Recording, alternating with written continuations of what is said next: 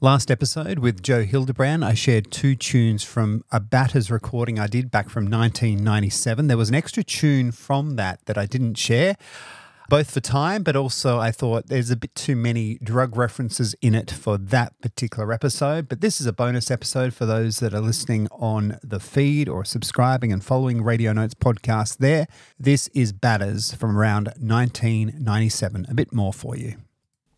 This one, I don't know. It might have swearing in it. I can't remember.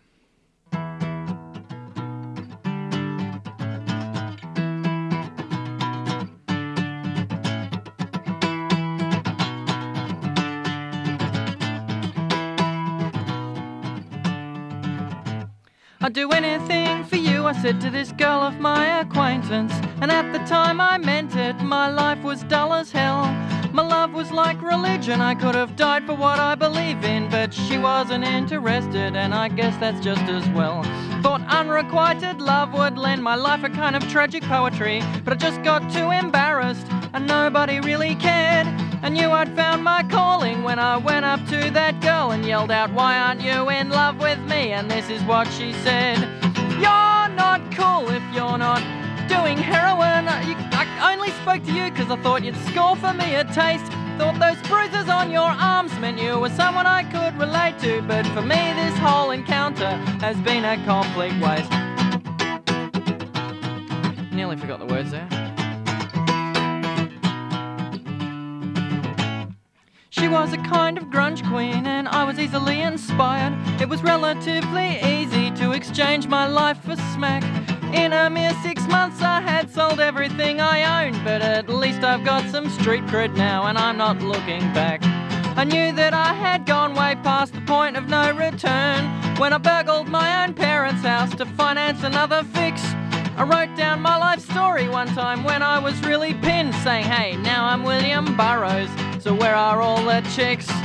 I'm so cool, now I'm doing heroin. My life is so exciting, I've got track marks on my calves. I'm with the lives of everyone who's ever cared for me. I'm not the kind of person who will do a thing by halves." You're not cool if you're not doing heroin. You can keep your marijuana, it just proves that you are green. I go to all the coolest, lowest pubs in my borrowed leather jacket, but I never smile in public, cause that's not cool with the scene. You're not cool unless you're doing heroin. I only spoke to you cause I thought you'd score for me a taste. Thought those tattoos on your face meant you were someone I could relate to, but for me this conversation has been a complete waste.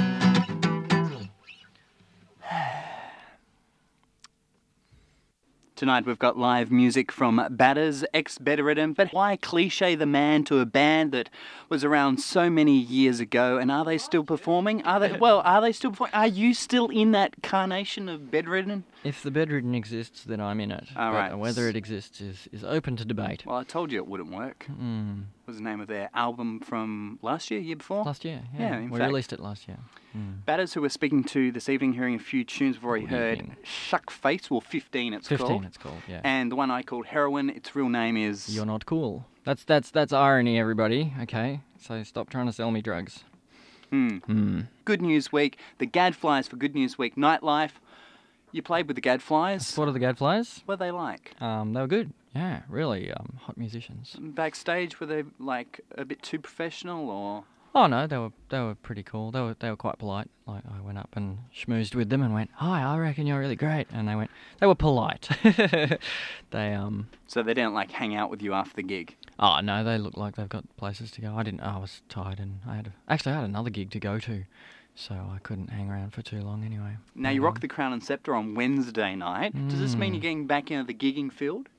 Yeah, I'd like to. I was at the Crown and Anchor a lot earlier this year. I think I'd like to go back there. What about the Scepter? It's pretty good for local music these days.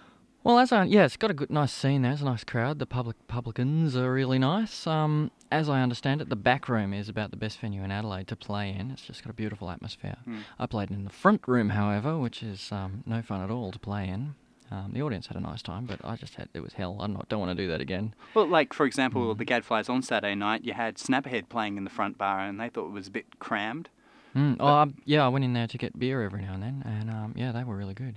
I wanted to know what they were called too. Snapperhead. Snapperhead. Ben Yeah, they were good. Sweeney is the lead singer who also does a few solo songs like yourself. All right. Yeah, I've heard his name, but I don't know if I've met him.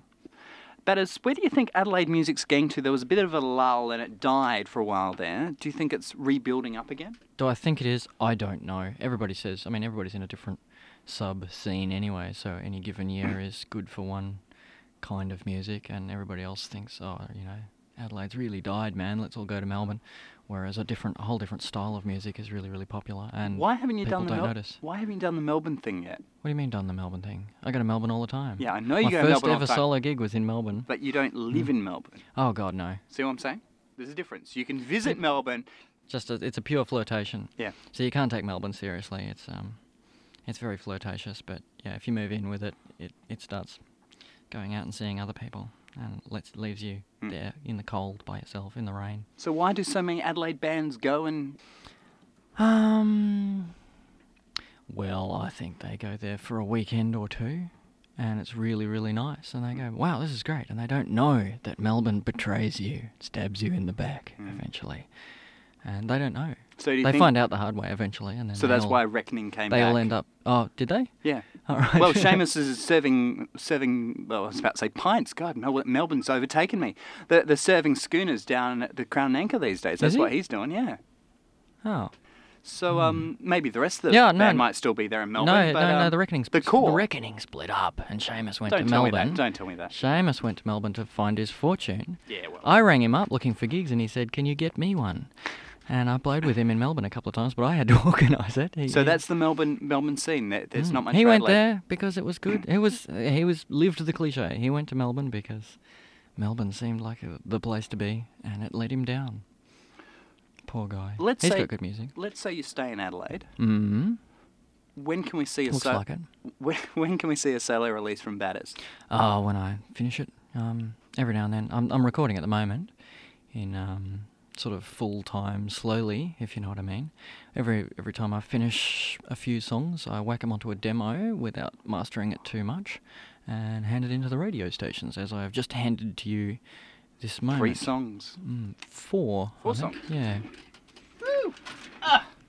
4 songs. As if I back announced that on radio. That's all right. How late is it? You're allowed to say rude words this time of night. Yeah, well, it's after 10. That's the important thing. We're going to hear one more song from you, but Baz, thanks very much for coming in this evening. No worry. Baterz in studio. The song you'd be hearing now, you can hear on the Joe Hildebrand episode of the Radio Notes podcast. I don't think it was around 1997. I think it was a bit later, around 1999, because in the chat we do mention the Bed Ribbons album, and also if he was recording on new material, and there was some new one. In 2000, Out of Hell was released on the Army of Nerds label. That was the debut album from Baterz. Thanks very much for listening. Every now and again on the feed, I'll release an old chat from the 1990s, early 2000s. Doesn't really make a full episode, but is here for you to have a listen to if you wish. The full feature guest coming up next will be Kelly Lang, friend of Olivia Newton-John, and also a breast cancer thriver.